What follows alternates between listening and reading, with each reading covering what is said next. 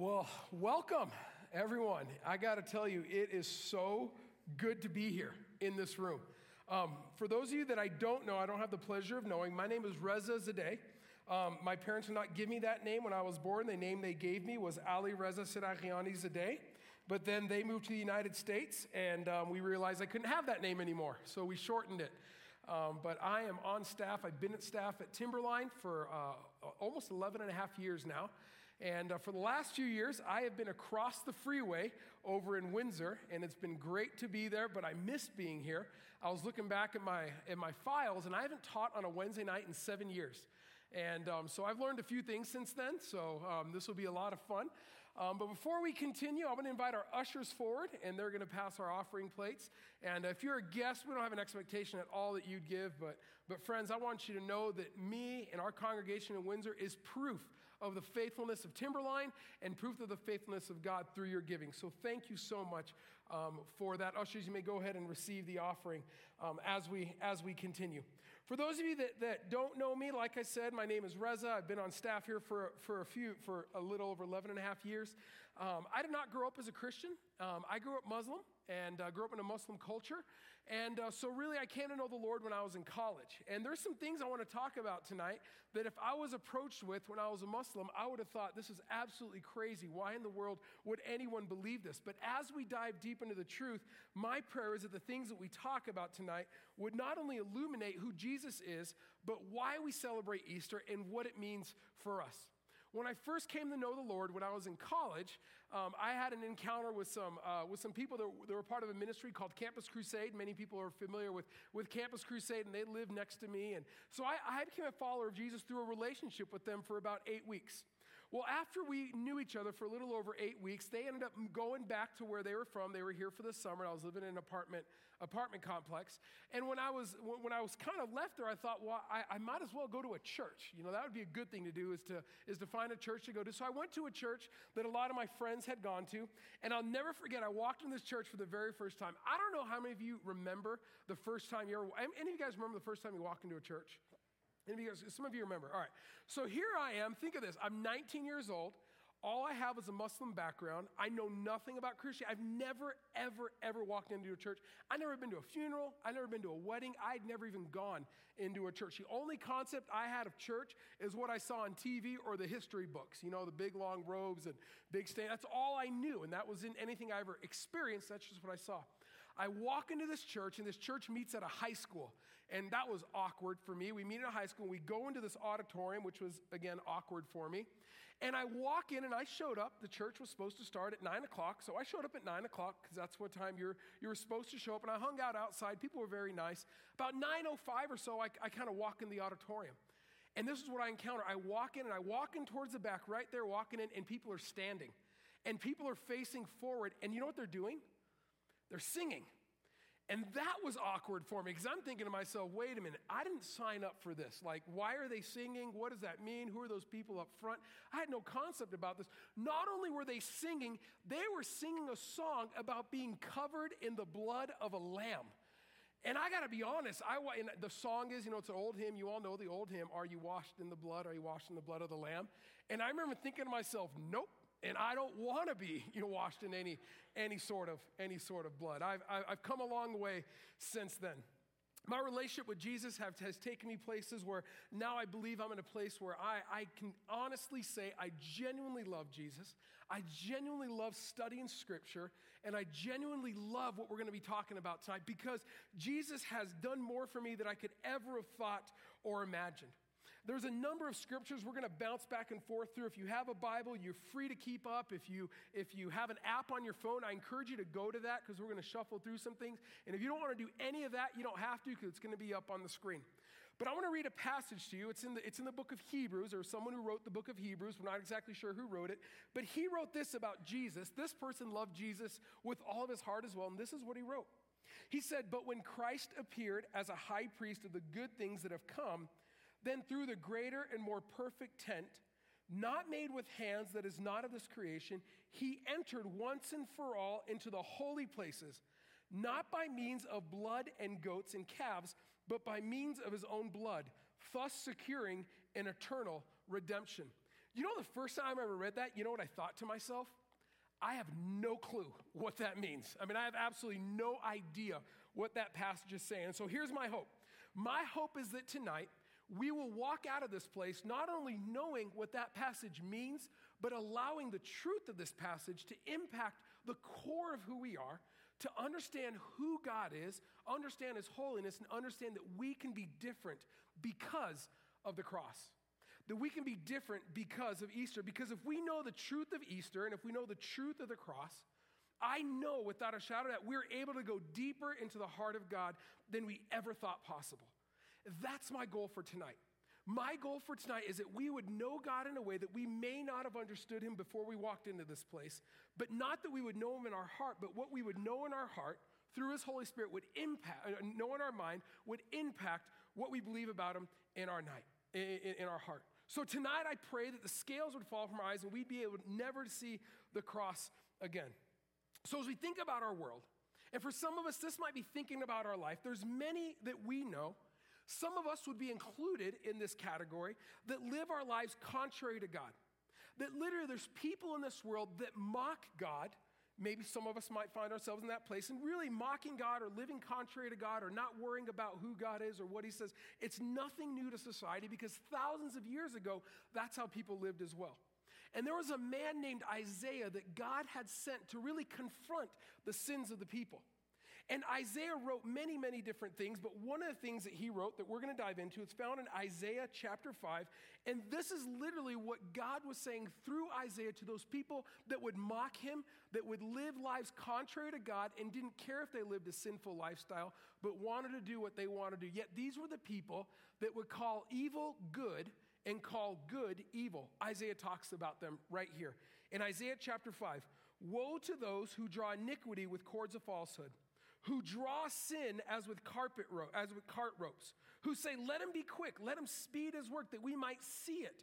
Let the counsel of the Holy One of Israel draw near and let it come that we might know it. So basically they're mocking God. They're saying, if we're living sinful, then let God come stop us. We're waiting for God to show up, that we will live life any way we want, and we're just waiting to see if God is even real. We're going to see if he's even going to confront us. And then Isaiah goes on and says, woe to those who call evil good and good evil, who put darkness for light and light for darkness. We're going to contrast darkness and light a lot tonight, so keep that in your mind. Who put bitter for sweet and sweet for bitter. You know, this verse shows us that, and some people look at this and think to themselves, you know, there's people out there that live contrary to God and kind of mock him. And then Isaiah continues to talk about them and what God's heart is for them. And in verse 25, this is God's response. Therefore, the anger of the Lord was kindled against his people, and he stretched out his hand against them, and he struck them.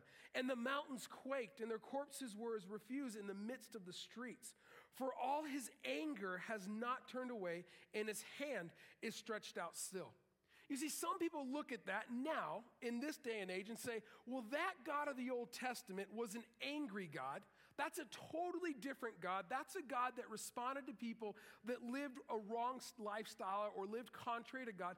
That God was angry in the Old Testament, but that's not the same God as the New Testament. The God of the New Testament is this Jesus that we've come to know, and Jesus is love, and he died on the cross for all of us, and he's brought us all in to relationship. And there's some people that believe that there is no way that God of the Old Testament is the same God as the God of the New Testament. The God of the Old Testament is an angry God. The God of the New Testament is a loving God who loves his people. The question for us that we've got to think about, and this is the question I want us to consider, how can the same God be wrathful and loving at the same time? Because God specifically says in Malachi, through the prophet Malachi, he says, I never change. Whether it's Old Testament or New Testament, God never changes.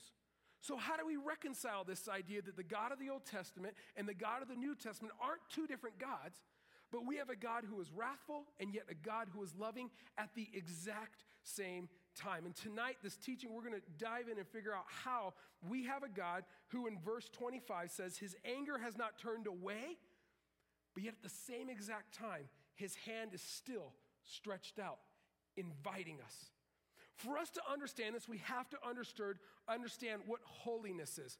On the right side of your bulletin, on the inside, there's a big there's a big plain piece there. We're going to do some drawings. We're going to write some words. I just want you to follow along and write some of this stuff with us. So the first word that we're gonna do, the first word that I want to look at is the word holy. The word holy in the Greek is the word kadesh, but it's not written the way that it sounds. The word kadesh is this. It's Q-A with line of D-S-H. Kadesh. Kadesh is the word. That word means holy. The root of that word means to divide.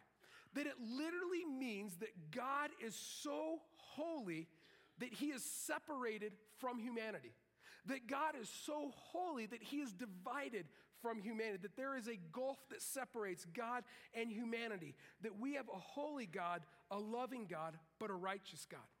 Let me take us to the word and just expose some of the scriptures that talk about his holiness. Those will be up on the screens.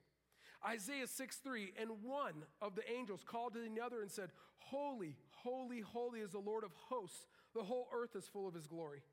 In Isaiah 57, Isaiah continues, "For thus says the one who is high and lifted up, who inhabits eternity, whose name is holy, that I dwell in high and holy places, and also with him who is of contrite and lowly spirit, to revive the spirit of the lowly and to revive the heart of the contrite."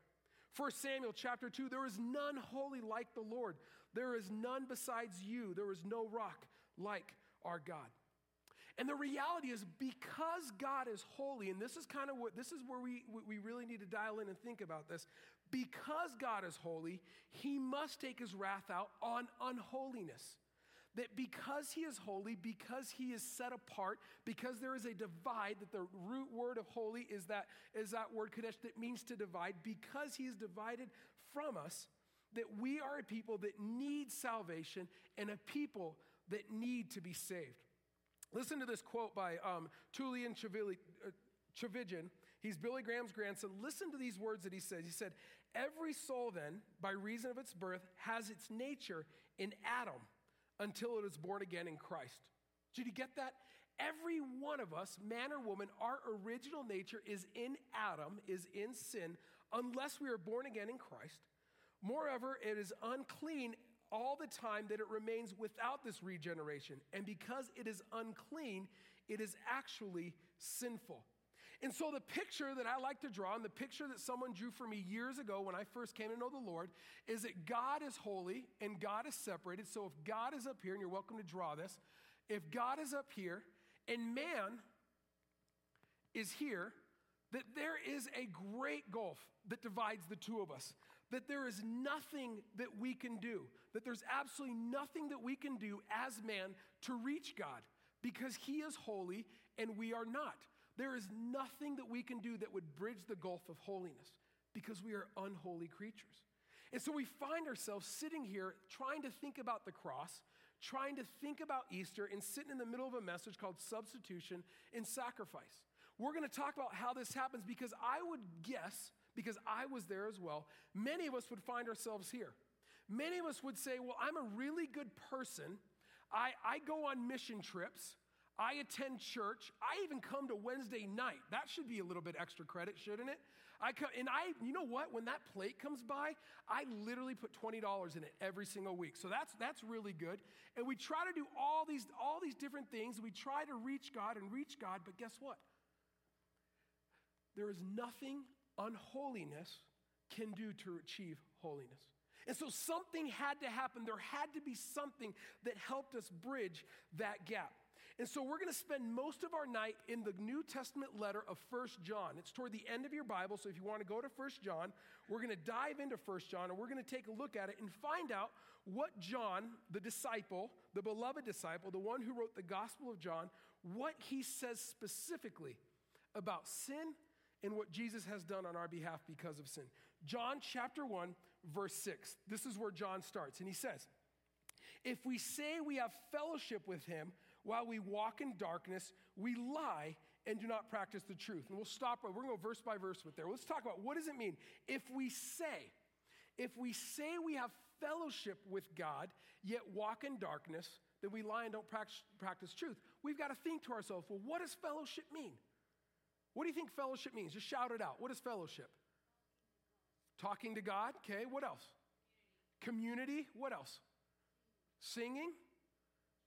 Friendship. Prayer. All of these things are wrapped up into fellowship, but literally the word fellowship, my favorite description of the word fellowship is this: two fellows in a ship. Okay, so you got two guys in a ship, row in the same place. Literally, fellowship means to have in common with. Okay, so fellowship means to have in common with. So when you get some people that are followers of Jesus and they're having fellowship with each other, like fellowship can be going bowling, but going bowling doesn't mean you're having fellowship. Fellowship is having something in common with. So literally what John is saying is if we say we have fellowship with, if we have life in common with him, he's speaking about Jesus, but yet we walk in darkness, then we're lying and we don't practice truth. Because you cannot, it is impossible to walk in darkness and walk in light at the exact same time. A room cannot be dark and light at the exact same time. You've got to be one or the other.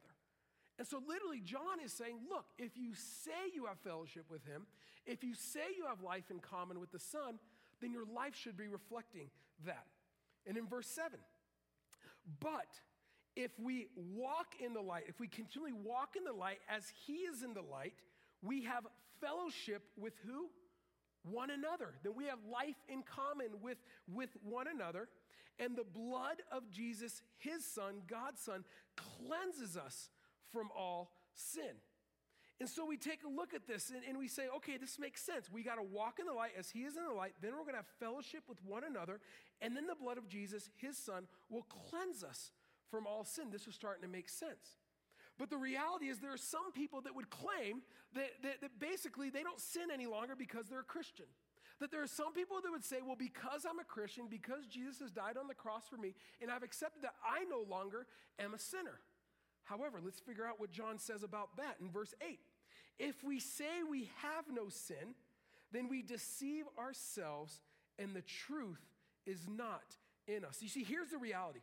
As long as we're here on this earth, as long as we're limited to this body, as long as we're here living in a world marred with sin, a broken world, we cannot live without sin. I want you to hear what Paul wrote to the Galatian church. Paul said in Galatians chapter 5 about this idea of whether or not we can live sinless or not live sinless. Listen to what he says, and this is why we desperately need to understand what Christ has done for us. Paul says, "But I say, walk by the Spirit, and you will not gratify the desires of the flesh." So what he's saying is it is possible to live without sin if we yield to the Spirit on a continual basis every second, every moment of the day.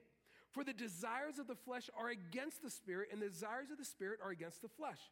For these are opposed to each other to keep you from doing the things that you want to do.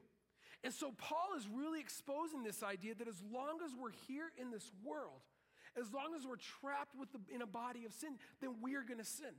That there is no hope for us without something or somebody interceding and intervening on our behalf. So let's hear, what is a loving God's answer to all of this? What's a loving God's answer, a merciful God's answer to the fact that we are going to sin and he knows we're going to sin? The answer is in verse 9. If we confess our sins, he is faithful and just to forgive us our sins and to cleanse us from all unrighteousness. And so, when I think about the gospel, and I don't know if you think about the gospel, I think I can understand the idea that he forgives me of my sin. It's the cleansing part that I don't always understand. And so that's what we're talking about tonight. But there's a condition here. What does it say that we have to do for him to forgive us our sin and cleanse us? What is it? To confess. If we confess our sins, and the reality, confession goes a lot farther than simply acknowledging. It goes farther than me acknowledging, okay, yeah, I have sinned. I think I sinned last week. I'm not sure. Man, that was kind of a borderline sin. It really wasn't that big of a sin. I didn't kill anybody. I just kind of did a little sin. Confession means to agree with. Literally, when you confess, you are agreeing with God that sin is sin. You're agreeing with God that your actions are sinful. And so here we are an unholy people that have sinned, but yet God gives us a great avenue of redemption, of forgiveness and cleansing. Paul also does a great job exploring the gospel message with the Romans in chapter 3. Listen to what he writes to the Romans. He talks about this. He says, "What then? Are we Jews any better off? No, not at all. For we have already charged that all, both Jews and Greeks, everybody that are under sin. As it is written, none is righteous, no, not one. No one understands, no one seeks for God. All have turned aside together, they have become worthless. No one does good, not even one."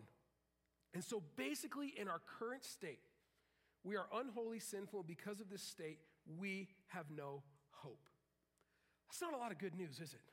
It's kind of a lot of bad news. It's kind of a lot of, well, what do we do with this? But the great thing, the most wonderful thing about the gospel message is it doesn't end there.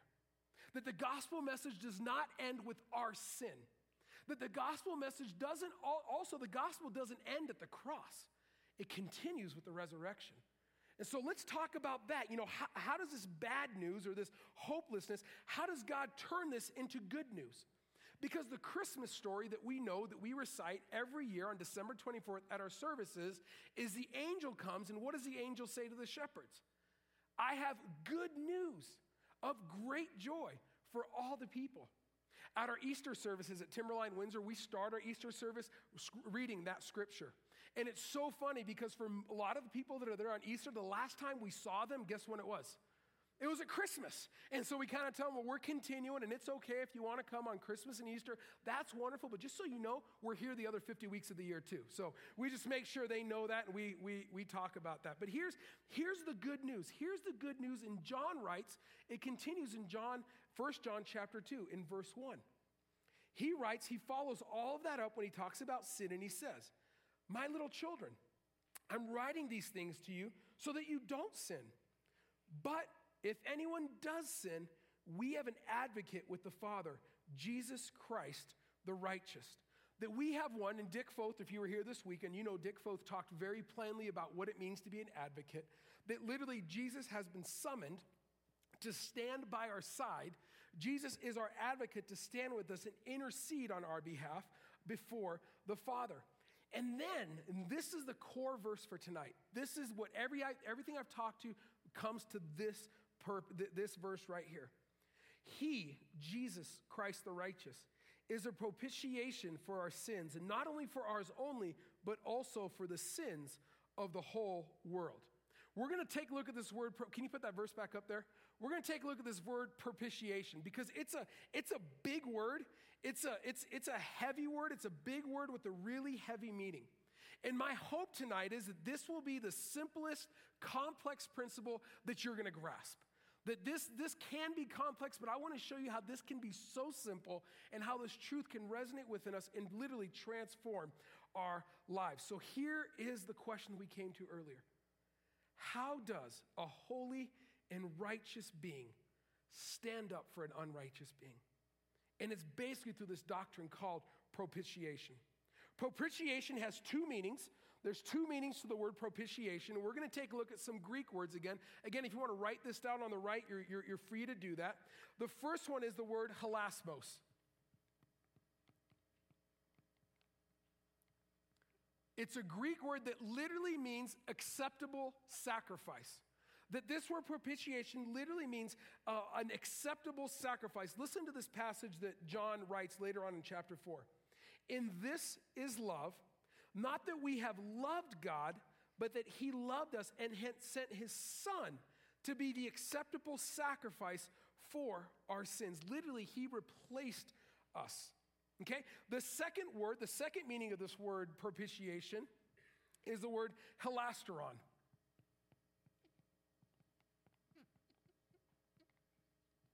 And the word hilasteron means a place where sacrifice happens. And so you've got the first word, an acceptable sacrifice, and the second word, hilasteron, means a place where that acceptable sacrifice, the place where that sacrifice happens. Listen to what Paul continues in Romans. "For all have sinned and fallen short of the glory of God, and are justified by his grace as a gift, through the redemption that is in Christ Jesus, whom God put forward as a propitiation by his blood to be received by faith. This was to show God's righteousness because in his divine forbearance, he had passed over former sins. And so this word hilasteron can also be translated, and this is where we start diving into what the cross means. The word hilasteron is also translated in the Old Testament as this word mercy seat. Okay? We're going to figure out what does the word mercy seat mean, and what does this word mercy seat mean for the cross, and what does this word mercy seat mean for Easter and for our lives here today. The mercy seat, basically, if I was to draw, and I'm going to draw here, if I was going to draw the Ark of the Covenant, and if you go back in the Old Testament in Exodus 28, you'll see that God gives Moses and the Israelites the instructions on how to build the Ark of the Covenant. It's made of acacia wood. It's gold plated. And the Ark of the Covenant, on top of the Ark of the Covenant, you've got cherubim that are literally with their wings. They're looking down. They're face down. And this kind of top part right here is gold plated. And that gold plate right there is called the mercy seat. Inside the Ark of the Covenant are three things. What are the three things that are inside the Ark of the Covenant? Anyone remember? What do you got? Staff of Aaron that budded. What else? The jar of manna. What else? The 10 Commandments. Good job.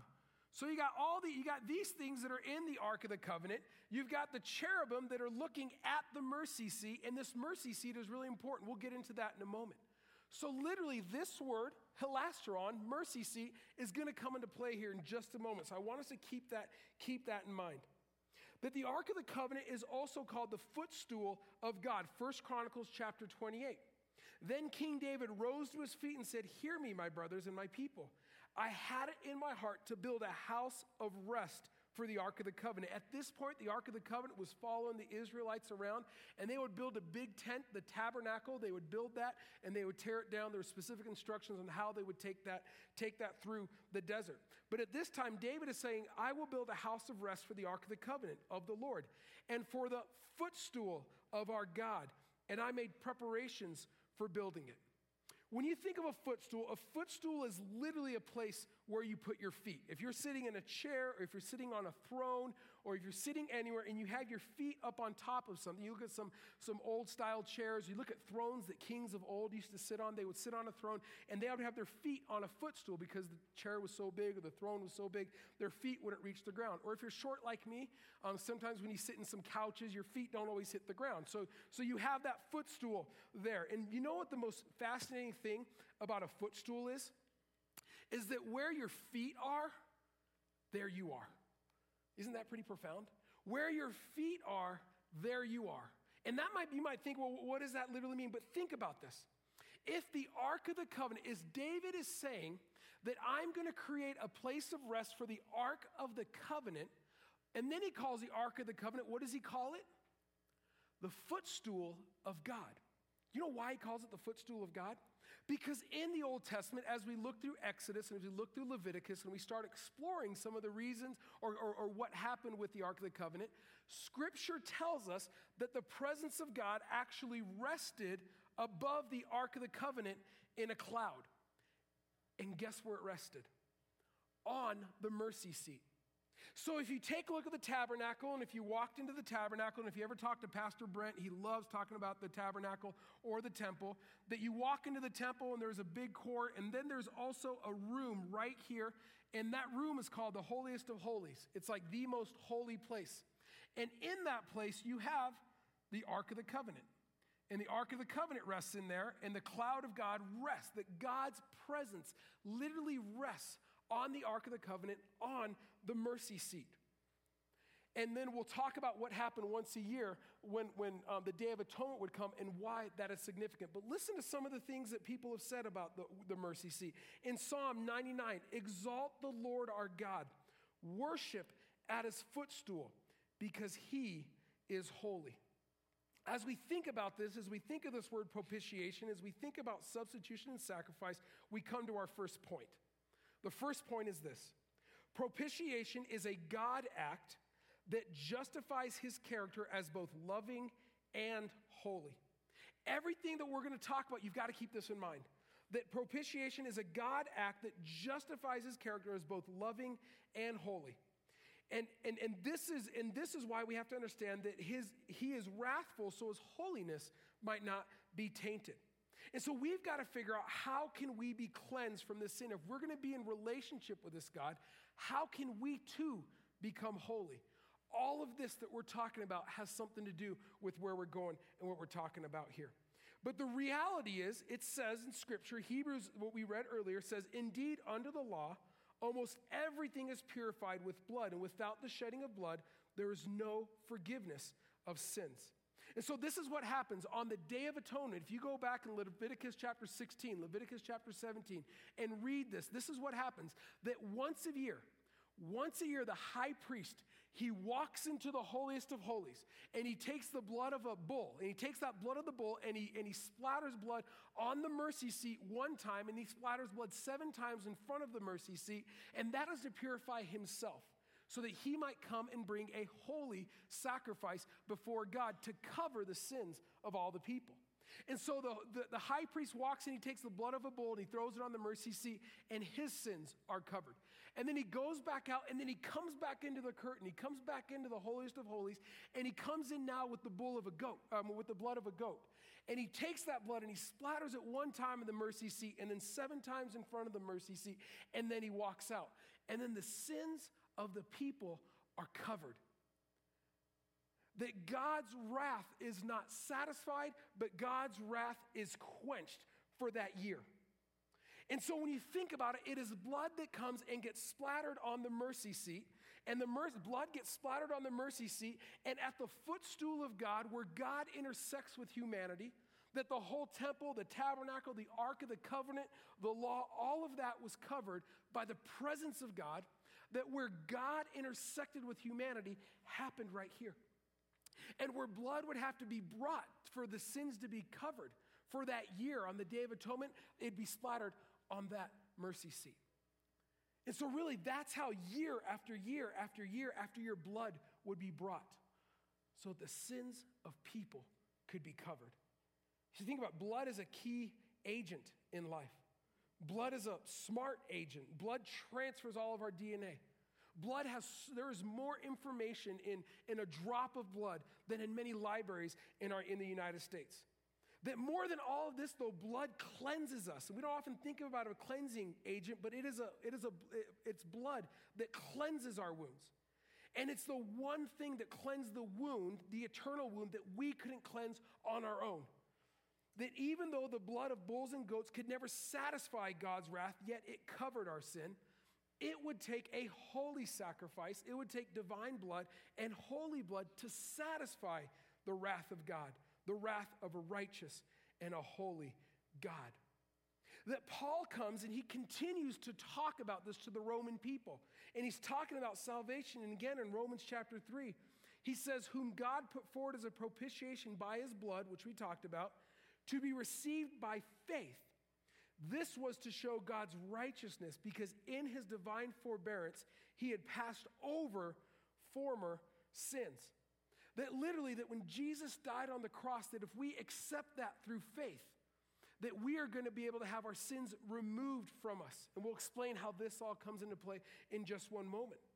But Scripture says, and John says, for God so loved the world that he gave his only Son, that whoever believes in him shall not perish, but have eternal life. All of this happens. Our sin, God's wrath is satisfied. All of this happens when we simply believe, when we put all of our trust in. And so here's where we find ourselves. The reality that we are sinful, separated from God, that we have a holy and righteous and just God, that we have the ability of salvation through Jesus and believing in him. But the question remains, how does that happen? I'm going to use a stool as an illustration here in a moment. How does that happen?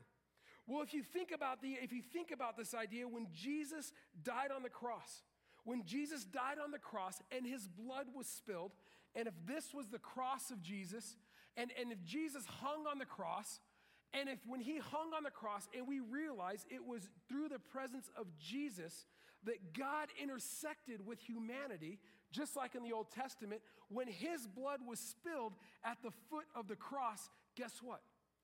Our sins were not just covered, God's wrath was satisfied. Because he is divine, because he is holy, because he is righteous. It took a righteous sacrifice for our sins to be wiped away clean.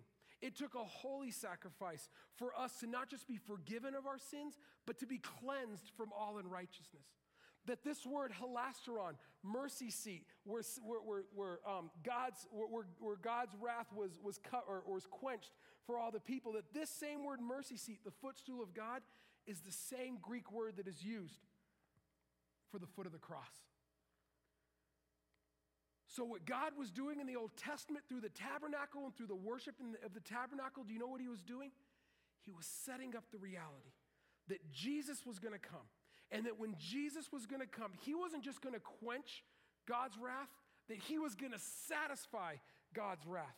It's almost as if when the high priest went into the temple year after year and went behind the curtain in the holiest of holies, and he continued to sprinkle blood year after year after year. It's almost as if when Jesus died on that cross and he gave his life up, and then he went into the gates of heaven and he walked into the throne room of God, and he took his blood and he threw it on the throne of God, and he threw it on the throne of God, and 7 times in front, just like the high priest said, and the angels cried out, God's wrath is satisfied. That's what the cross means for us. The cross takes us back to what God had set up in the Old Testament for our sins, not just to be covered, but to be wiped away. So we come back to John 3:16. Well, how does that happen? Well, that word believe. That word believe, if anyone so believe in him. Believe doesn't simply mean acknowledging. Believe doesn't mean, well, I think that happened, or yeah, Jesus died. Belief literally means putting all of your weight into. When I believe in Jesus, that verse, John 3:16, it says, when I believe in him, when I lean on him, not when I have both feet on the ground, kind of leaning on the ground on my own strength and on his strength at the same time. When I fully believe in him and put all my weight in him, I rest in him, that when we do that, our sins are wiped away. That salvation is able to happen. That the whole idea of propitiation, or Jesus being our substitute, happens, and God's wrath on our life is quenched and satisfied and wiped away. That's why the cross of Christ is so incredible for us as we consider it. I want you to hear the words of an old gospel hymn as you consider these words. On a hill far away stood an old rugged cross, the emblem of suffering and shame. And I love that old cross where the dearest and best for a world of lost sinners was slain. So I'll cherish the old rugged cross till my trophies at last I'll lay down. I will cling to the old rugged cross and exchange it someday for a crown. Oh, that old rugged cross so despised by the world has a wondrous attraction for me. For the dear Lamb of God left his glory above to bear it to dark Calvary. So I'll cherish the old rugged cross till my trophies at last I lay down. I will cling to the old rugged cross and exchange it someday for a crown.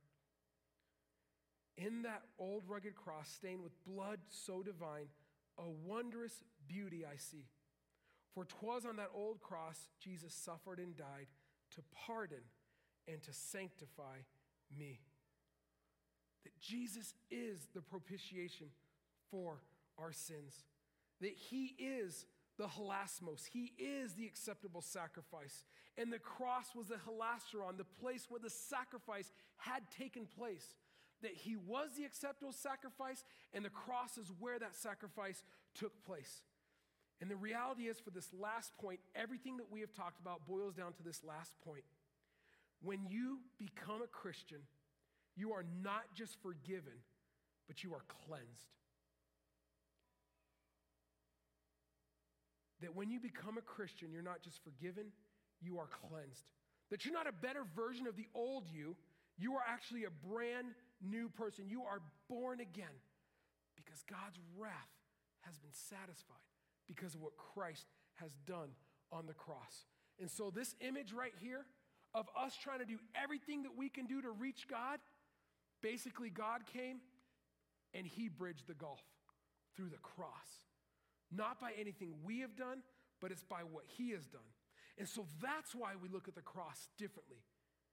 Because we have the cross, the beautiful old rugged cross, we can declare Psalm 99:5, exalt the Lord our God, worship him at his footstool. Holy, holy, holy is he. And so we don't worship the cross, we worship what the cross represents. And the act of the propitiation for our sins made it possible for us to have direct access to God.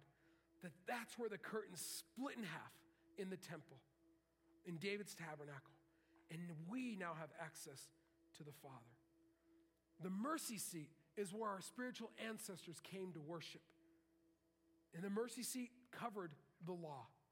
Jesus himself came and he said, I didn't come to abolish the law, but to fulfill it. Do you see how understanding this allows us to see just a little bit clearly how he came to fulfill the law? And as we close here, and as the ushers are going to come forward and we're going to receive these communion elements, I want us to listen to a few things. I want you to listen to this quote. Remember, therefore, it is not thy hold of Christ that saves thee, it is Christ. It is not thy joy in Christ that saves thee, it is Christ. It isn't even faith in Christ, though that be the instrument. It is Christ's blood and merits. Therefore, look not so much to thy hand with which thou art grasping Christ, as look to Christ. Look not to thy hope, but to Jesus, the author and perfecter of your faith. Remember when Moses said that this is the blood of the covenant which God has commanded you to keep? Jesus said something very similar about his blood. And when he lifted up that cup, he said, this is my body, and this cup is the cup of the new covenant in my blood. So here's what we're going to do. Before we pray, before we sing, the ushers are going to pass out the communion elements. The body is represented in the bread, and the blood is represented in the cup. And the team's going to lead us in a song, and as the plates pass by you, feel free to stand and sing this song with us and think about what we've talked about and what the words of this song say. And then I'll come back up together, and we will receive communion alongside one another.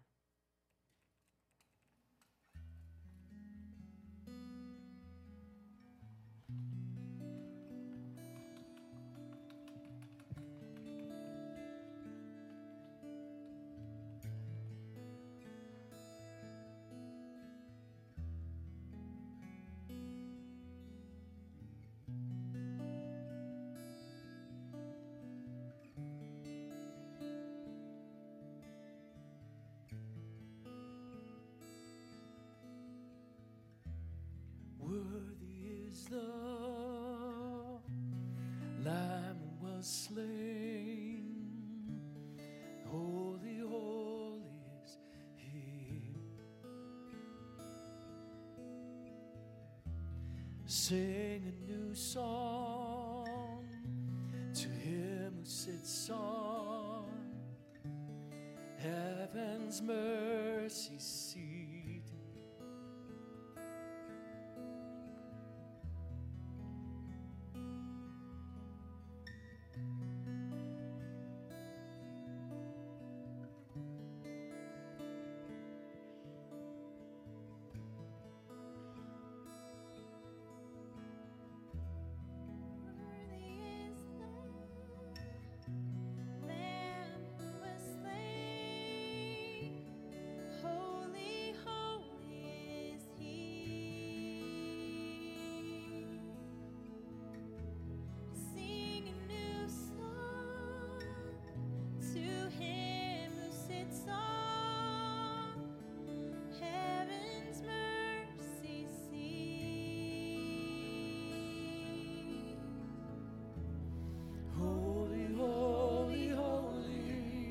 Is the Lord God Almighty, who was and is to come.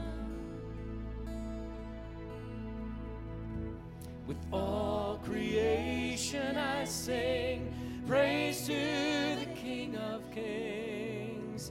You are my everything, and I will adore you.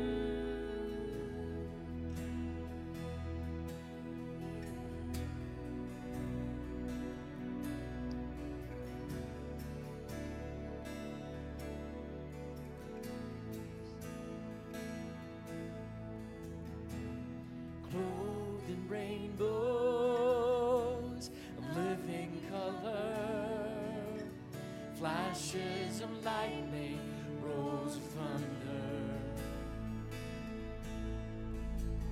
blessing and honor, strength and glory and power be to you, the only wise King. Holy, holy, holy is the Lord God Almighty, who was and is to come. With all creation I sing praise to the King of Kings. You are my everything, and I will adore you.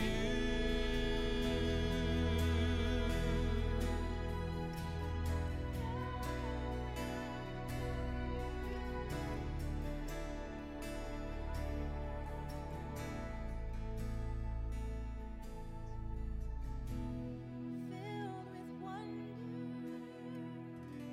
awestruck wonder,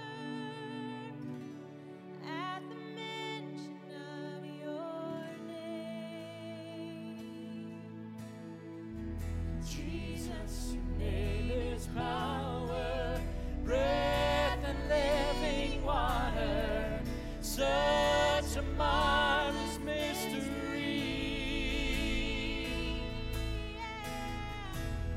Holy, holy, holy is the Lord God Almighty, who was and is to come. With all creation I sing praise to the King of Kings. You are my everything, and I will adore you. Holy, holy, holy is the Lord God Almighty, who was and is to come. With all creation I sing praise to the King of Kings. You are my everything, and I will adore you.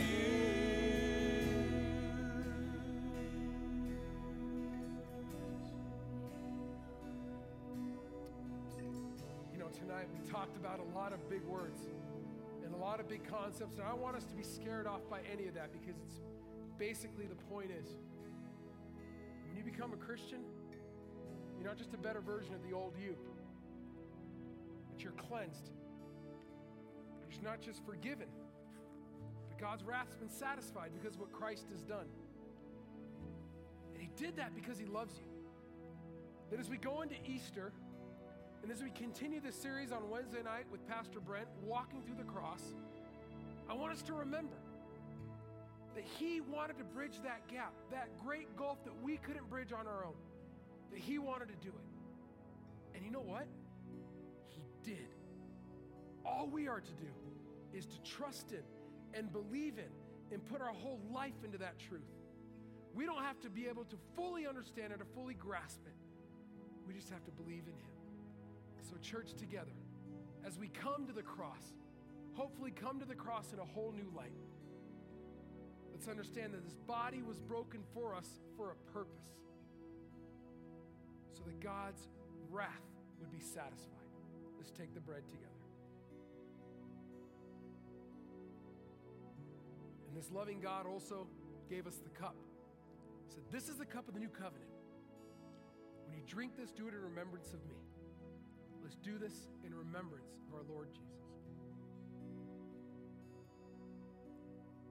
Friends, thanks so much for letting me come out west and west of I-25 and come share with you and hang out. I kind of get a little excited about this stuff, and I like it, and I love it. Thanks for being who you are as a church here in Fort Collins. There's some stuff out here for you all to enjoy, some goodies. Enjoy one another. God bless you. Thank you for being here tonight.